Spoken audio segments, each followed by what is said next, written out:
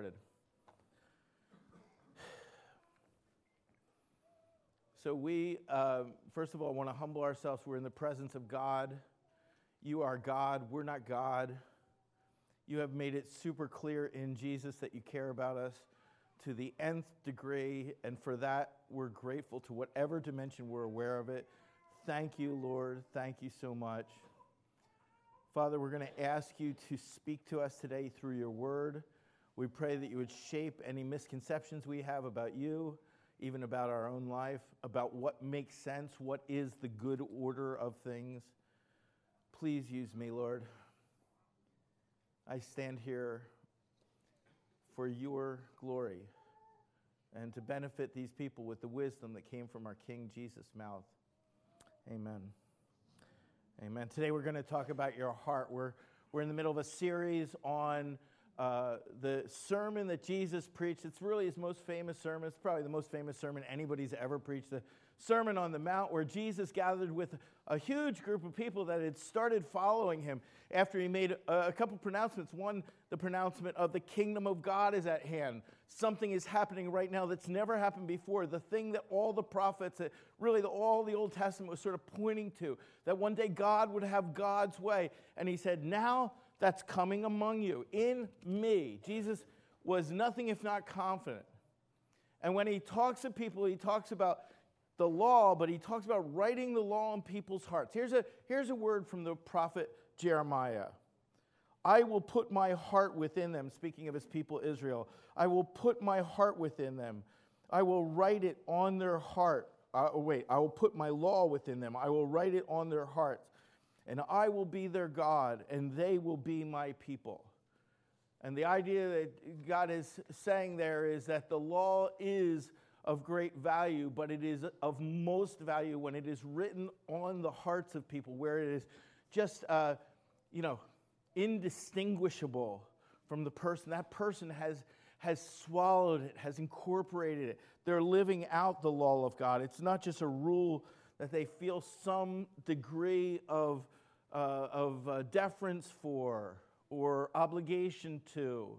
The law really doesn't function very well that way, and especially doesn't function in this way where you say, I have now checked off the law, thus satisfying my requirements to God and freeing me to do whatever I want from here on in. And a lot of religion is like that. If I do this much, can I then do whatever I want? And the law often, in the history of the people of God, functions in that way as some kind of a checklist that they would check it off. Or, in worst case scenario, if they're not going to check it off, then kind of put a mask on to seem as though they were checking it off.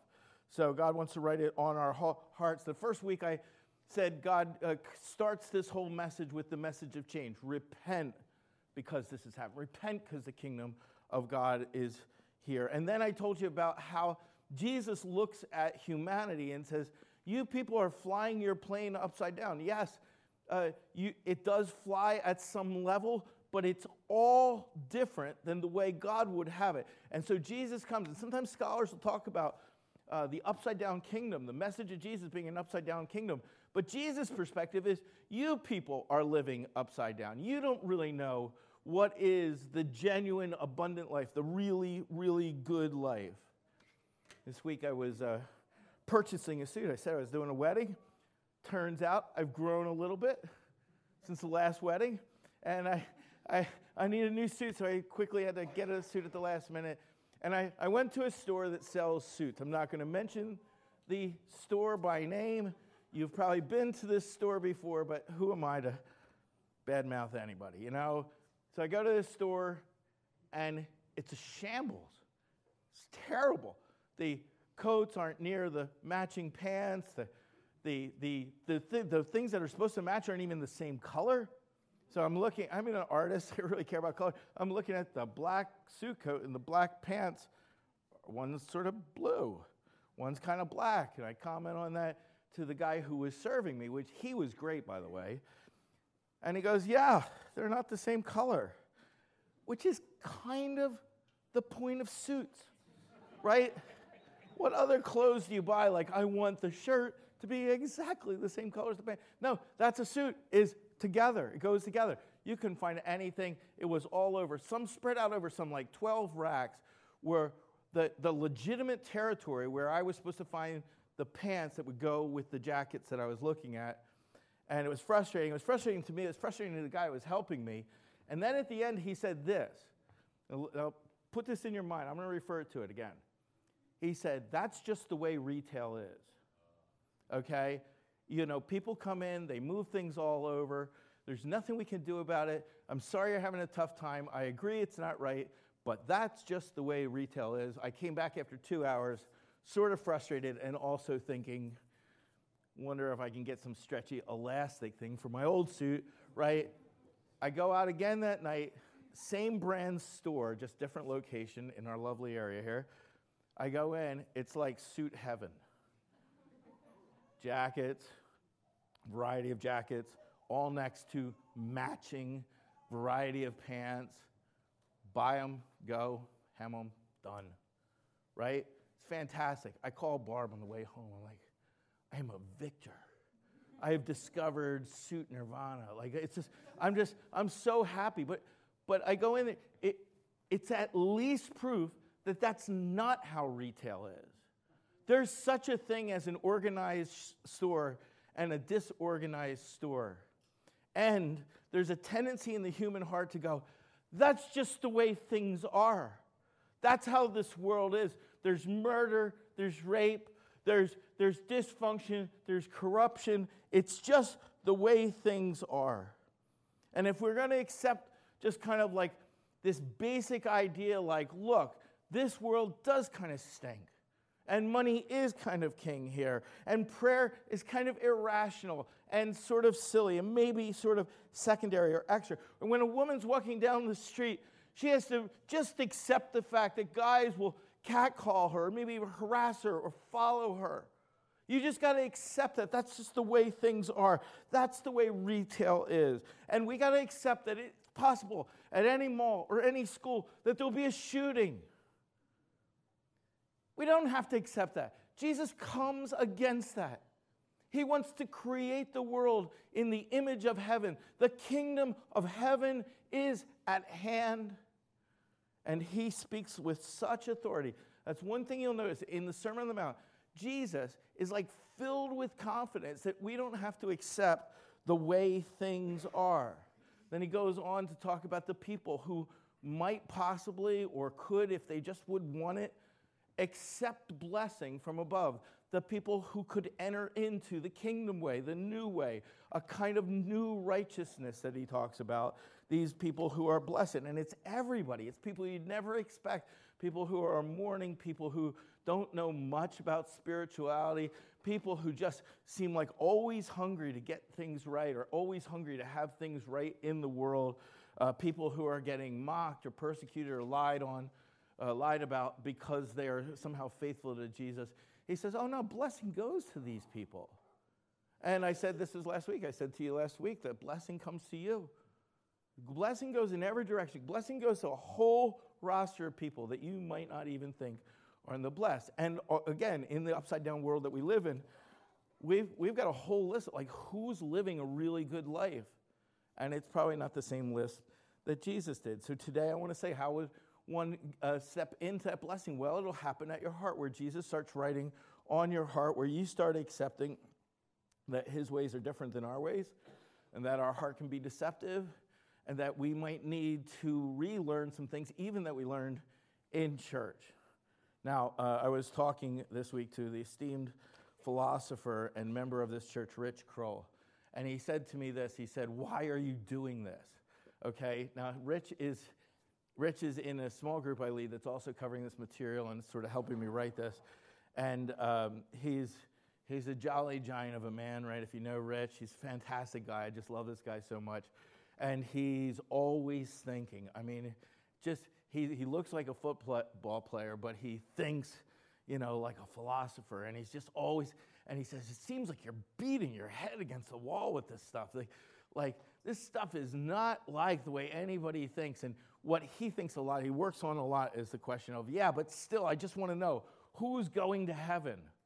Okay, and I said, well, what if that's not the first thing that Jesus is talking about? Heaven's coming to us, and we can enter into it or avoid it. Avoid it, like dodge it, evade it. And he said, all right, so why are you doing this? What are you trying to do? And I just said this. I want for our people, I want this church to be just hundreds and hundreds of people who enter into the reign of God, who joyfully, humbly, surprisingly enter into the life of God, the abundant life, the eternal life, this life that Jesus said he came. In John 10, he said, I came to give life, and very abundant life, like overflowing life. I want our church to understand how to live the Jesus kind of life. And if you've been around long enough, you know that one of my favorite parts of the Bible is Luke 15, this famous story that Jesus tells about the prodigal son. And the prodigal son is an interesting story, and I'd love to go into it now, but I did that last night and found it left me with no time for the real sermon. So let me just say this. The prodigal son is a story. Prodigal means generous, right? It's really a story about the father at the center of the story, but it got named back in the day someday. And it just means this. It means generous, like to the point of wasteful. So it gets named after this first son, this rebel son. There's a rebel son who says to his dad, die. I mean, not really die. You can stay alive if you want, but I just want what I really want from you, which is your money, and then I'm going to go. I'm going to just leave you. And so this rebel son leaves his father, and he goes out, and over time, he just lives like a wild man and spends all his money. Imagine that, right? He not the kind of guy that has a savings plan, doesn't tithe, right? This is a guy who just goes well, I got a lot of money, whoa! And he just lives until he's totally broke and starving, feeding pigs for a living, and he imagines he could go back to his dad and sort of beg to his dad. And then meanwhile, there's another son out of this family who stays home, and this guy, he's not a rebel, but it's like he misses all the good things that come along in the father's house. He misses all the parties because he never asked for a party. He misses all the dancing because he doesn't want to go in when there's music playing. He imagines what his brother's doing while his brother's out living this kind of wild life. And I think in this case, the older brother, the brother who stays home, sort of represents people who kind of get religion without joy, without heart writing, without any of the good parts of knowing the Father. Now, in the center of the story is a father who runs, a father who kisses, a father who hugs, a father who forgives, a father who dances, a father who throws parties, kills a big cow to make as many burgers as possible. And it's just if you think of the story, who is the star of the story? Well, it's this amazing father in the story. Jesus is coming to say, look, you don't have to be a rebel going, bah, God, I don't want you, or I'll stay home, but I'm not going to like it. You can know the joy of knowing the Father in your real life. And when Jesus comes, it's like he's the one son who ever really participated in the joy of the Father. And he says, let's export this. We're going down. Boom. And he steps into the world and he comes with this. Wherever he goes, people are getting healed. People are getting set free. People are hearing teaching that's kind of amazing. Think about how often, what happens at the end of Jesus' teaching is that people are amazed. We've never heard anything like this before. Now, they've had hundreds of years of teaching of the law, right? And so that's what brings us to this point where Jesus is going to go through a list of things, and he's going to say, well, you always heard it taught this way, but I want to teach it to you this way. And for us, honestly, we've heard it taught some old ways too. I think before we're done, you're going to disagree with me or Jesus. If I get it right, you'll be disagreeing with me and Jesus. But before we're done, you'll be like, that's not what that means. But then if you just read it later, you'll think it seems like that's what it means. It's hard to believe that Jesus means what he says. When somebody comes from another place, they speak a different language. They're talking a different language. Okay, so now, want to say we had some success getting the intro done faster than last night. Here we go. All right. Here's what Jesus says. Do not think I've come to abolish the law or the prophets. I have not come to abolish them, but to fulfill them. Truly I tell you, until heaven and earth disappear, you really will disagree with me if I change the words. Until heaven and earth disappear, not the smallest letter, not the least stroke of a pen, a jot or tittle, we used to say, right, will by any means disappear from the law until everything is accomplished. Therefore, anyone who sets aside one of the least of these commands and teaches others accordingly will be called the least in the kingdom of heaven. Whoever practices and teaches these commands will be called great in the kingdom of heaven. For I tell you that unless your righteousness surpasses that of the Pharisees and the teachers of the law, you will certainly not enter the kingdom of heaven. Okay, here we go.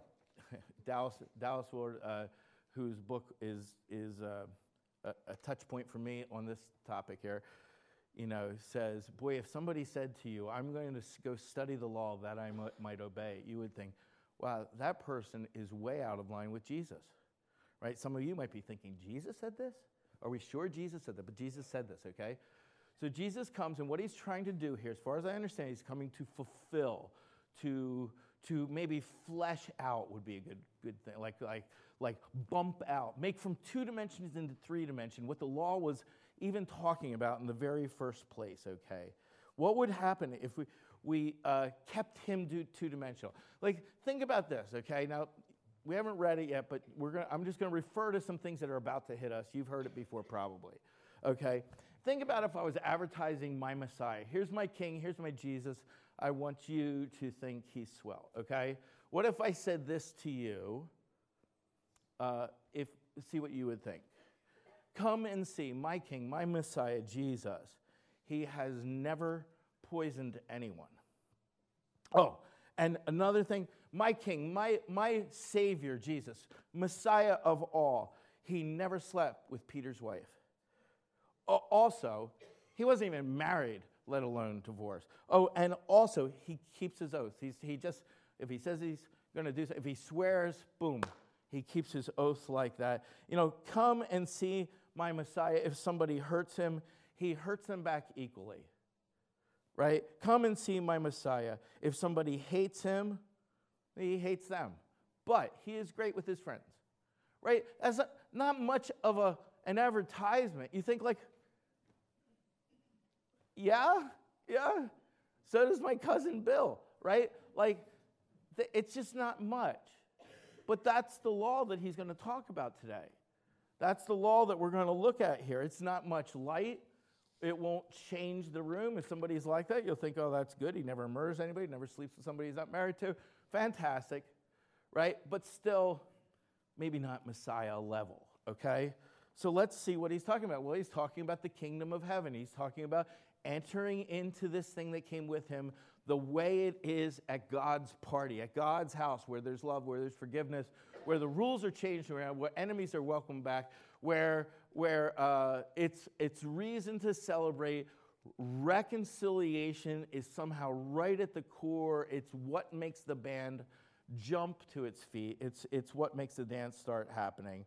And then how do we enter into the righteousness? Well, he says, I tell you, unless your righteousness surpasses that of the Pharisees and the teachers of the law, you will certainly not ever get into this party. You'll never be able to enjoy this unless you're somehow surpassing them. Well, what's he talking about? I mean, these guys were fastidious. They were absolutely just on point of staying like, what does the law say? We'll do this. We'll count our steps. We'll count how much we rest, how much we're not resting. What could we possibly get away with in keeping Sabbath? It's crazy how fussy they were in not disobeying God. But Jesus, over the course of his ministry, just clashes with these guys at a fundamental level. I want to show you 2 incidents. One is in Matthew 15. Then some Pharisees and the teachers of the law came to Jesus from Jerusalem, and they asked, why do your disciples break the tradition of the elders and they don't wash their hands before they eat? Now, first, I'm a germaphobe. I would say that grosses me out too. Guys, wash your hands. But still, I mean, I'm kind of, with the Pharisees on this one. Wash your hands before you eat. But what they're saying is not like, are their hands clean? And I have no idea. I don't think they believed in germs. I don't think the germs were even thought of yet. But what they're offended is there's a law about this. These people are just going ahead and eating. And then Jesus calls them on something. And let me just read it. Okay, he says, he like comes back so strong. You would think, nice, gentle, shepherd Jesus. He's no. Why do you break the command of God for the sake of your tradition? God said, honor your mother and your father. Anybody who curses your mother or father be put to death. Primarily what that law is about taking care of your parents. There's no social systems in place. As your parents age, honor who they've been in your life and take care of them. Certainly it would apply all throughout your life. I'm not saying there's a part where you're supposed to dishonor your parents, but really take care of your parents as they age is a primary way to fulfill that. But you say anybody who declares what might have been used to help their father and mother is devoted to God. It's a technical word. It's a word that just means this is special money now. It can't be used for general purposes like caring for mom and dad. It's God's money. It's korban is the word, okay? It's God's word. So they use the law to set aside the money essentially to avoid giving it away. It's devoted to God. It's still in my account, ironically, but devoted to God. They are not to honor your mother and father with it. In other words, they write a rule around one of the 10 commandments that would keep them legally in the right and leave mom and dad in poverty. Thus, you nullify the word of God. He's not denying that they're somehow using the word of God. He's saying you're nullifying it for the sake of your tradition, you hypocrites. Isaiah, the prophet, who's one of these guys who joins in a kind of a multi-century quest for something called righteousness. That we would be living well, that we would be righteous, that we would live out what is best. Something like the word virtue, but more related to your relationship with God. We're right with God. We're living in harmony and unity with the living God. These people honor me with their lips, but their hearts are far from me. They worship me in vain. Their teaching are merely human rules. So what he's saying about some teachers is they will talk religion all day long, but they're using religion as a way to avoid doing righteousness in this world, or justice, which is very, very similar word. Sometimes the same word is translated justice or righteousness. And so what he said, here's another one, okay? I can't even get into this one. It's just so intense. Teachers of the law, the Pharisees sit in Moses' seat, so that you must be careful to do everything they tell you. But they do not do what they do, for they don't practice what they preach. In other words, you might want to listen to what they're saying, but their life is not in harmony with that. They tie up heavy, burdensome loads. They put it on people's shoulders. They themselves are not willing to lift a finger to move them. They are older brothers. They know something about, as the older brother says, not disobeying, right? But they constantly burden the people under their teaching. And the more people kind of live under this teaching, they're burdened. They don't know exactly how to even be, how to fulfill this. Woe to you, teachers of the law, Pharisees, you hypocrites. You shut the door of the kingdom of heaven. That's pretty much the job description of the religious people of the world. Open the door to the kingdom of heaven. Make it possible that somebody could reconceive of what it would be like to be under God's rule. What would it be like? And he's saying, you people, the way you teach and then don't do, you're shutting a door to them. You yourselves don't enter, nor do you let those enter who are trying to. Woe to you, teachers of the law, Pharisees, you hypocrites, travel over land and sea to win a single convert. And when you've succeeded, you've made them twice as much a child of hell as you. And then he calls them blind guides, right? In other words, do you want your GPS not to know where you're going? or where doesn't really have any advice and still keep pumping out information to you. These Pharisees kept pumping out things. At one level, at mouth level, the things they were pumping out were matching Scripture, but they were making people fit for hell. They're making people fit for hell. And the righteousness that's beyond the Pharisees is a righteousness that starts when you just say, Jesus, write on my heart. Make me the man or the woman or the teenager that you're trying to make me, Jesus. Jesus, I don't want to be a hypocrite. What I actually want is to stop being a loophole looker. I keep working my way through my faith. Like, how can it seem as though I'm technically keeping this rule and not yet be touched by the authority, by the blessing, by the life of God? What God is calling you into is an abundant life, but you can't avoid him and get it. You have to respond to him. And so now we'll go through this list of things, this sort of famous list here. So the first one's about murder, okay? And in each case, there'd be like an old righteousness. The old righteousness is don't murder. It's one of the 10 commandments, right? You've heard it said from people long ago, you shall not murder, but anybody who murders will be subject to judgment. Nobody in here disagrees. He's not going to put this rule aside. Still with Jesus, murder's bad. Okay, just to be clear. Okay, just think about it. Murder's terrible, right? So here's the deal, folks. In Philadelphia last year, is 356 murders in our city. Stunning number of people die. If there was a disaster where 356 people died, we'd be like, oh, do you remember that disaster in Philadelphia, 2019? 356 people died that day. Oh my gosh, it's terrible. Of course, it's still terrible. 34 people have died already this year in Philadelphia from murder. It's still terrible, right? But I tell you, anybody who's angry with brother or sister will be subject to judgment. And anyone who says to a brother or sister, raka, which is like a contempt word. It's almost like the word, like if you're getting a big spit up, right? Like, it's just like contempt, right? Is answerable to the court. Anybody who says, you fool, will be in danger. The fire of hell. And just a little funny little thing here off to the side. When Dallas goes to talk about it, he says, it's like calling somebody a twit or a twerp. I'm thinking, Dallas, you do not live in Delco, right? Okay, that's not how we'll really work our way right up to hell, right? You twit. But he's from the Midwest, and he's an old-time gentleman. And then he says this, therefore, if you're offering your gift at the altar, and remember a brother or sister has something against you, you're in the middle of preaching a sermon. You're in the middle of performing a wedding or a funeral. And you remember, oh my gosh, my brother is mad at me. Leave your gift there in front of the altar. Go and be reconciled. Can you imagine how dramatic I would be? Like, oh my gosh, my brother is.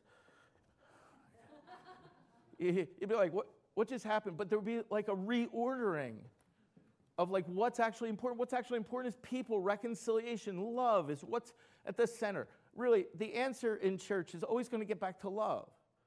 Like, take care of your brother and sister. There's a problem. Go get it right. Settle matters. Okay, now we go to an adversary. Somebody's taking you to court. Somebody's suing you. Do it while you're still together on the way, or your adversary might hand you over to the judge. The judge might hand you over to the officer. You might be thrown into prison. I tell you truly, you won't get out until you have paid the last penny. And he just sort of plays out a little story there. But the idea is this. If it's in your power, somebody's suing you, see what you can do above and beyond. Like, he's trying not just to get us to not murder, but to be like this reconciliation force in the whole world. He's saying, look, there's something that you're so well aware of, like anger, that's just, it's right there. I've told you before, this is something I've been working on all my life. But it comes out of insecurity. Doesn't come out of strength in any way. I just a little insecure, and I've found over time you could flash up, shake up the room, and maybe get your way or win the moment, right? And it's right there still today. I'd say probably over the course of 40 years, 39 years of walking with the Lord now, the change in my anger is the most dramatic way that I know that God really works in a person. And you asked Barbara about this. I'm just a different guy than she married now. because I'm less self-righteous. I've prayed this prayer many times. Help me out, God. This just comes way too easy to me. And right behind anger is this idea of contempt, where you start looking down on other people. You think, who are you to cross my will? It's like somebody who does something across your will. And at the top of that stack is your will. So I'm in the theater. We watched this great movie, Just Mercy. I totally recommend you see this movie, Just Mercy. I'm in this movie. It's about guys, a believer, doing incredible things under tremendous pressure. And I turn on my camera to take a picture to sort of say on Facebook to everybody, I'm looking at this great movie, right? And some person behind me raps on the back of my chair in an angry way. Not like, excuse me, sir, could you turn your phone off? It was just like angry. And right away, I flashed up. Like, who does she think? I thought, I'm going over the options real quick. Meanwhile, a guy is like giving his life away to serve people who are imprisoned, I'm like, I'll tell her, but it's stupid. Me, I'm stupid. And Jesus is going like, look, you're probably not, I'm probably not. At this point, I think I can coast home not murdering anybody. Fairly confident. So far, so good. Don't laugh at me. No.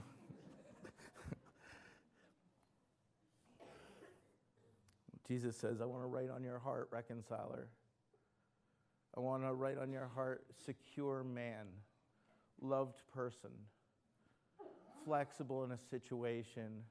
If somebody's cross with you, you don't have to be cross with them. Somebody's suing you, you could actually figure out something. By the way, none of these things are laws. None of these things are laws, like the thing that you have to do. Like, you don't have to leave your gift at the altar.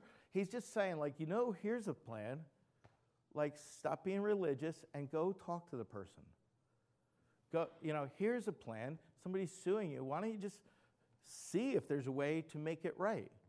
See if there's something you could do. Okay, let me say another one, and then the others are going to have to just fall into, they all follow this pattern, okay?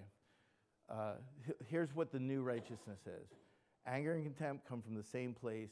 Desire reconciliation. Initiate reconciliation. It's not a law. It's just this thing. All of these things serve this purpose. To say, there is a possibility now to get with the king in his new kingdom that he's working in this world, get with him, and find a new creativity, a new prayerfulness. This is one of the things he says, ask, seek, knock. It's possible for you. If you have contempt for somebody, you just think, how in the world did this person get into this position? For you to come into the new kingdom, not by looking down at them, not by talking to your friends about them, not by flashing on Facebook about them, but praying for them, reconciling with them, honoring them, praying for their well-being, praying for an inbreak of the kingdom in their own life, praying that you wouldn't be a person of contempt. Okay, here's another one, and then I'll just refer to the other ones. You've heard it said, don't commit adultery. But I tell you, anyone who looks at a woman lustfully has already committed adultery with her in his heart. Interesting little thing. I just think these days, this doesn't go just one direction where men are the ones who lust and women don't lust, because I think that sadly there's just been a catch-up time there. And maybe it's always been that way, but there's a sad, sick desire in our hearts, woven and reinforced by our culture and pornography and every TV show you watch and talk shows and the way it's like the whole store is chaos. And the owners of the store go, oh, it's just the way retail is. Lust is just a given. We don't have, for instance, any sense that some kind of sex would be wrong. Mostly, we just the sex that we think is wrong is maybe with minors, right? Or non-consensual rape. I mean, all rape is non-consensual, but we just think As long as there's two adults that agree to it, it's okay. It doesn't matter who they're married to, right? It's very hard as a pastor to talk about sex these days because we've lost that sense that anything besides just the most extremes could be unhealthy, right? And then you hear Jesus talking about adultery here. You shall not commit adultery. Of course you shouldn't commit adultery. Sex is made for the context of marriage. You honor marriage, right? But I tell you, anybody who looks at a woman lustfully has already committed adultery in his heart. I want to flash this up here because this is one area where I think NIV, the translation we typically use here, is not as helpful. And the translation talks about, it just says, looks at a woman lustfully. ESV, which is a strong translation, says with lustful intent. There's this idea that you look to lust. You look to desire. Lust just means strong desire. When Jesus spoke to his disciples on the night he was betrayed, he said, I have eagerly desired to have this meal with you. Exact same word, okay? Like he's saying, I lusted to have this meal with you, but that would be weird to translate it that way, right?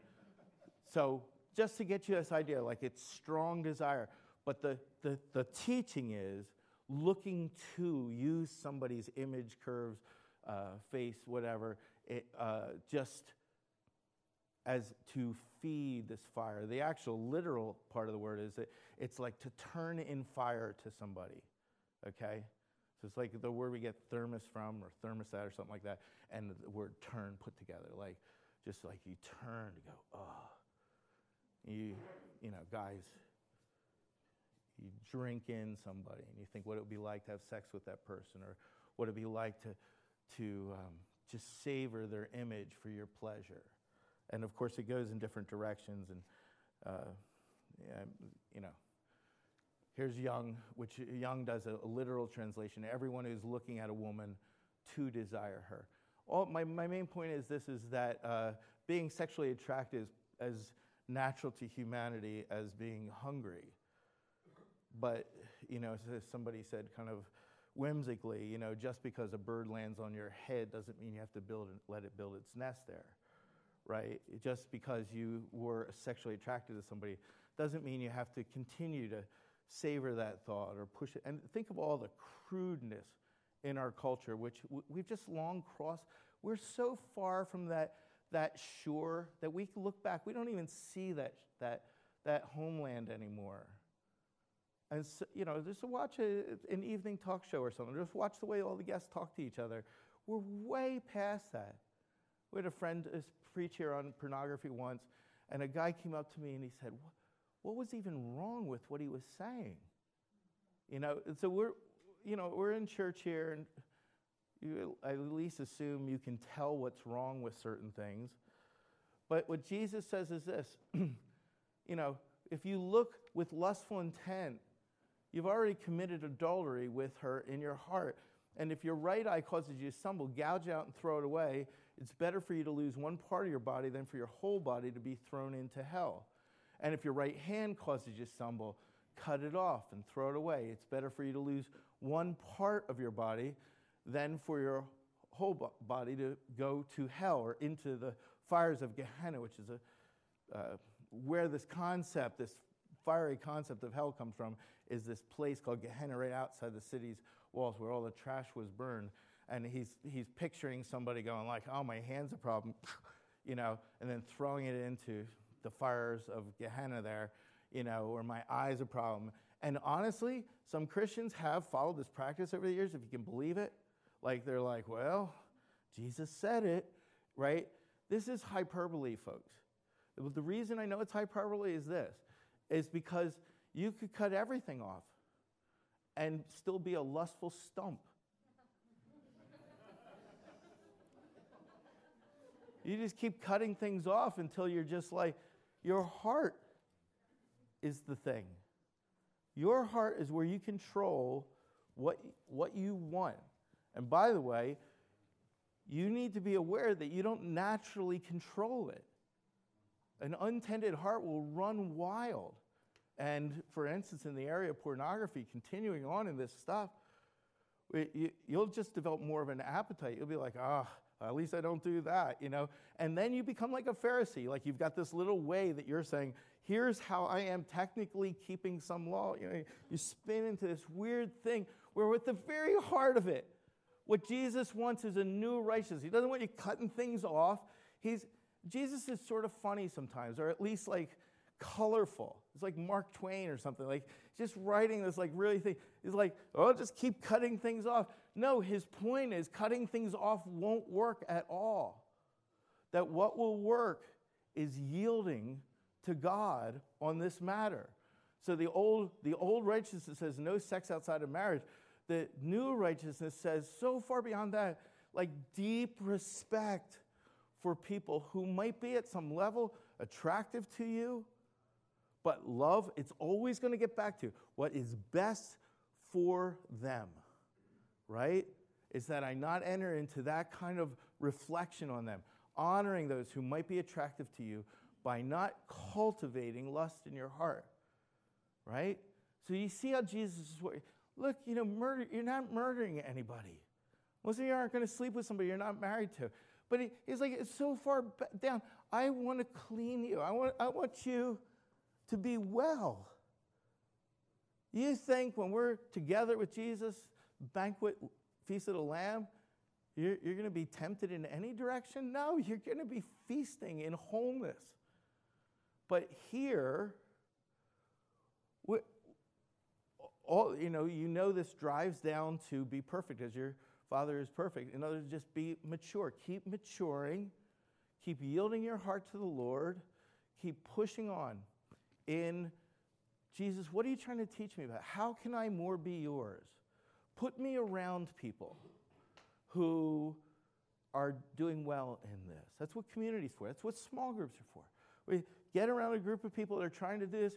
We start out with a humility about ourselves. What Jesus is trying to get, and he goes through some others here, and I'm not even going to go through the slides, so you can just take it to black now. You read the rest, it's again and again like that. You've heard it say, an eye for an eye, but I say unto you. And he just keeps going down a list of things with the idea that you've all got the problem, and anybody who's humble can get to the solution, which is Jesus and his teaching, his way of leading us forward. I want to close just by reading a scripture to you here. It's from Luke 19. And I'll just ask you, as a way to start our ministry time, and maybe we can have the band and the team come and get ready here. But just in a quiet place, just rest under this teaching of Jesus too. There's a way, okay, there's a way that we could drive this all towards law again, and we say, oh my gosh, Jesus' law is 10 times harder than the law of the Old Testament. But that's not it. He's calling anybody, the poorest in spirit, the most lustful person in the room, the most rage, turmoil, opposing kind of person in the room. Come to him. Come to him. He's a master at the good life, and he'd like to teach you. Okay, this is just for your reflection. Just put yourself in a calm place, maybe close your mind. Or not close your mind, close your eyes. To some who are confident of their own righteousness and look down at everyone else, Jesus told this parable. 2 men went up to the temple to pray, one a Pharisee and the other a tax collector.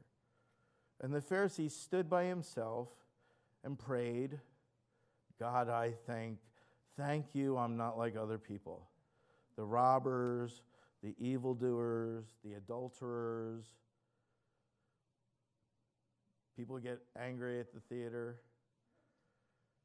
or even like this tax collector. I pray twice a week.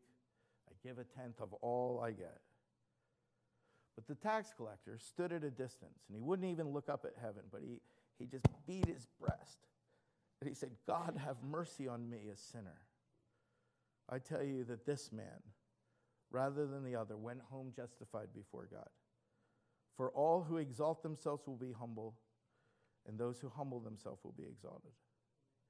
Why don't you stand up? Let's go home righteous.